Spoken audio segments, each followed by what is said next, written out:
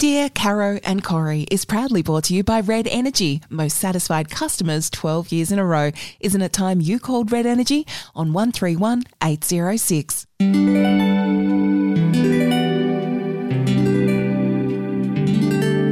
Corrie, now it is time where we talk to all of you out there and try and help you with your social dilemmas, your family dilemmas, your personal dilemmas. Some of these dilemmas are modern day, some of them are age old, and we're here to help you. Because we're so qualified in this area. I know, not. This week we've heard from Helen, who lives in Caulfield South. Every year now for about 5 years, my husband and I have dined out on a 3-monthly regular basis with two of our best friends. We all love gourmet food, and this has been something that we have built a basis of our friendship over many, many years. Over the years, we've noticed that in particularly my friend's husband has been putting on weight. He's also started to harbour a few health problems. Nothing we talk about very often. We still go out and have a fabulous dinner, but we've just noticed him getting larger and larger by the year. I'm worried about my friend and I'm worried about her husband's weight. How do we bring it up tactfully? Other friends in our group have spoken to us about this. We are really worried now, and we don't know whether it will be insulting or whether it's responsible not to say anything. Do you have friends like this, and what would you do? Helen. Regards, Helen in Caulfield South. Helen, do we know you? I feel like this is happening all over the place once men hit 45 or 50.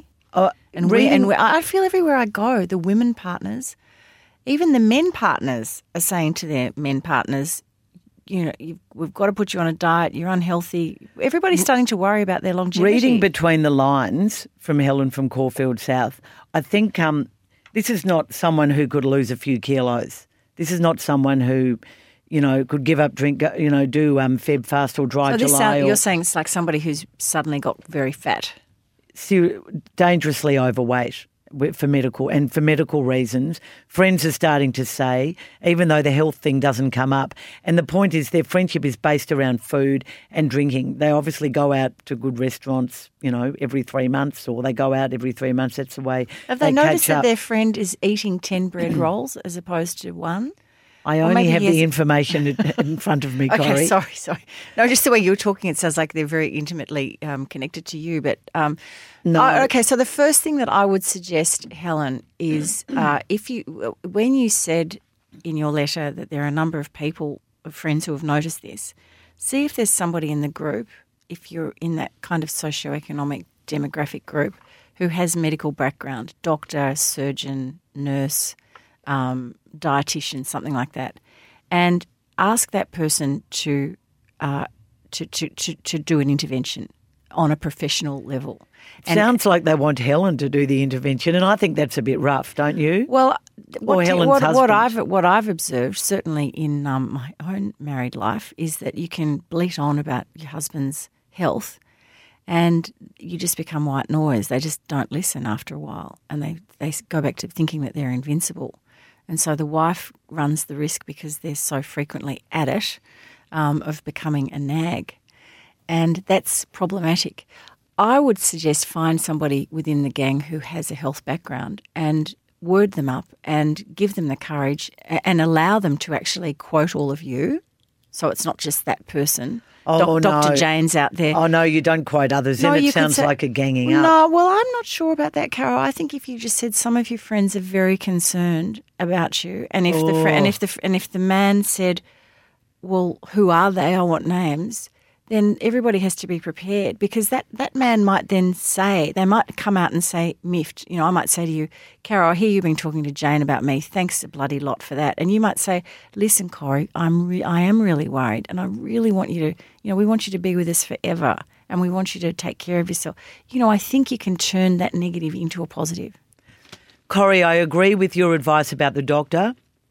I cannot agree about saying other people are worried about you too. That is the last thing you should do, I think. I disagree. I think you can handle it. I think you can handle it with care. But tell me what you would advise, Helen. Well, I think the minute you start quoting other people, then you immediately bring on focus the fact that everyone's been talking about it.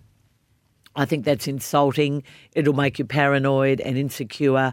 And I never ever bring up what other people But this think. is a health intervention. I agree in regular discussion and gossip and that sort of thing. But this is someone's health and their life. Yeah, I think it's just as bad because you're talking about something even more serious than behaviour. It's the fact that this person is overweight, a highly sensitive topic. It would be like, people coming up to you and saying, everyone's a bit worried that you're drinking too much.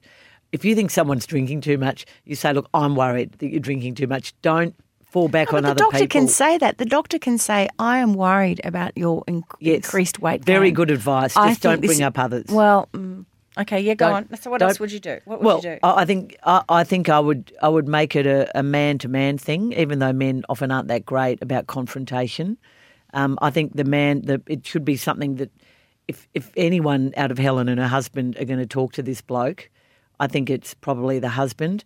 I don't think it's fair to take, and this often also happens, Helen taking or the husband taking the wife aside, the overweight man's wife aside, and talking to her. I mean, I think he already knows. He clearly doesn't need to be told. I think that it's something that Helen should get her husband to, over a friendly beer, light beer,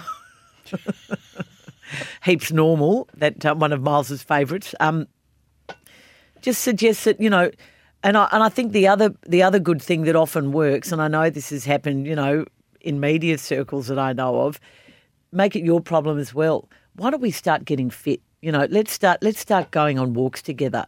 All the girls are giving up bread for a month. Let's see what happens when we give up bread. But I think the daily walk would be something. Or let's arrange to meet once a week and do exercise. Yeah, I think being proactive, that's a great idea. Yeah, and I think maybe the dinner's out. You go to a sushi bar or something too. I think the dinner's out might be problematic because it's not just that dinner that's the fault here, but it's the continuing of the behaviour. And let's face it, we can't eat and drink like we did when we were 30. You just can't.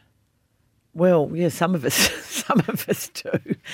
I think a friendship based around fine wine and beautiful food is a really good friendship. But yeah, I think that's one thing. I think continue with the 3-month tradition. One big night out every 3 months is fine. And you're making life a bit too miserable if you abandon that, and that's something they've always enjoyed. But I think the exercise, the proactive, the man-to-man, and I agree about if there's a medical friend, although, the poor medical friend, he must at times wish he wasn't the medical one. Oh, how many conversations, or how many times would that medical friend be asked to do things like this? But, Helen, I would stay out of it yourself. I agree with Caro. Don't talk to your friend about it, or your female friend about it. That would be quite disruptive, not a good career move.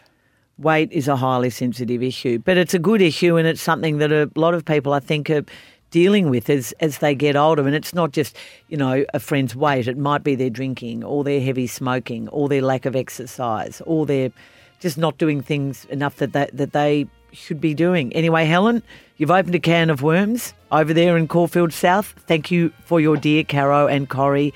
We'll have another dilemma for you next week. And remember, if you have a dilemma, email us at feedback@don'tshootpod.com.au. This podcast is proudly supported by Red Energy, awarded CanStar's most trusted energy providers nationally 2021 and 22. That's Red Energy. And Prince Wine Store, bringing wine enthusiasts the greatest wine in the world. Visit princewinestore.com.au.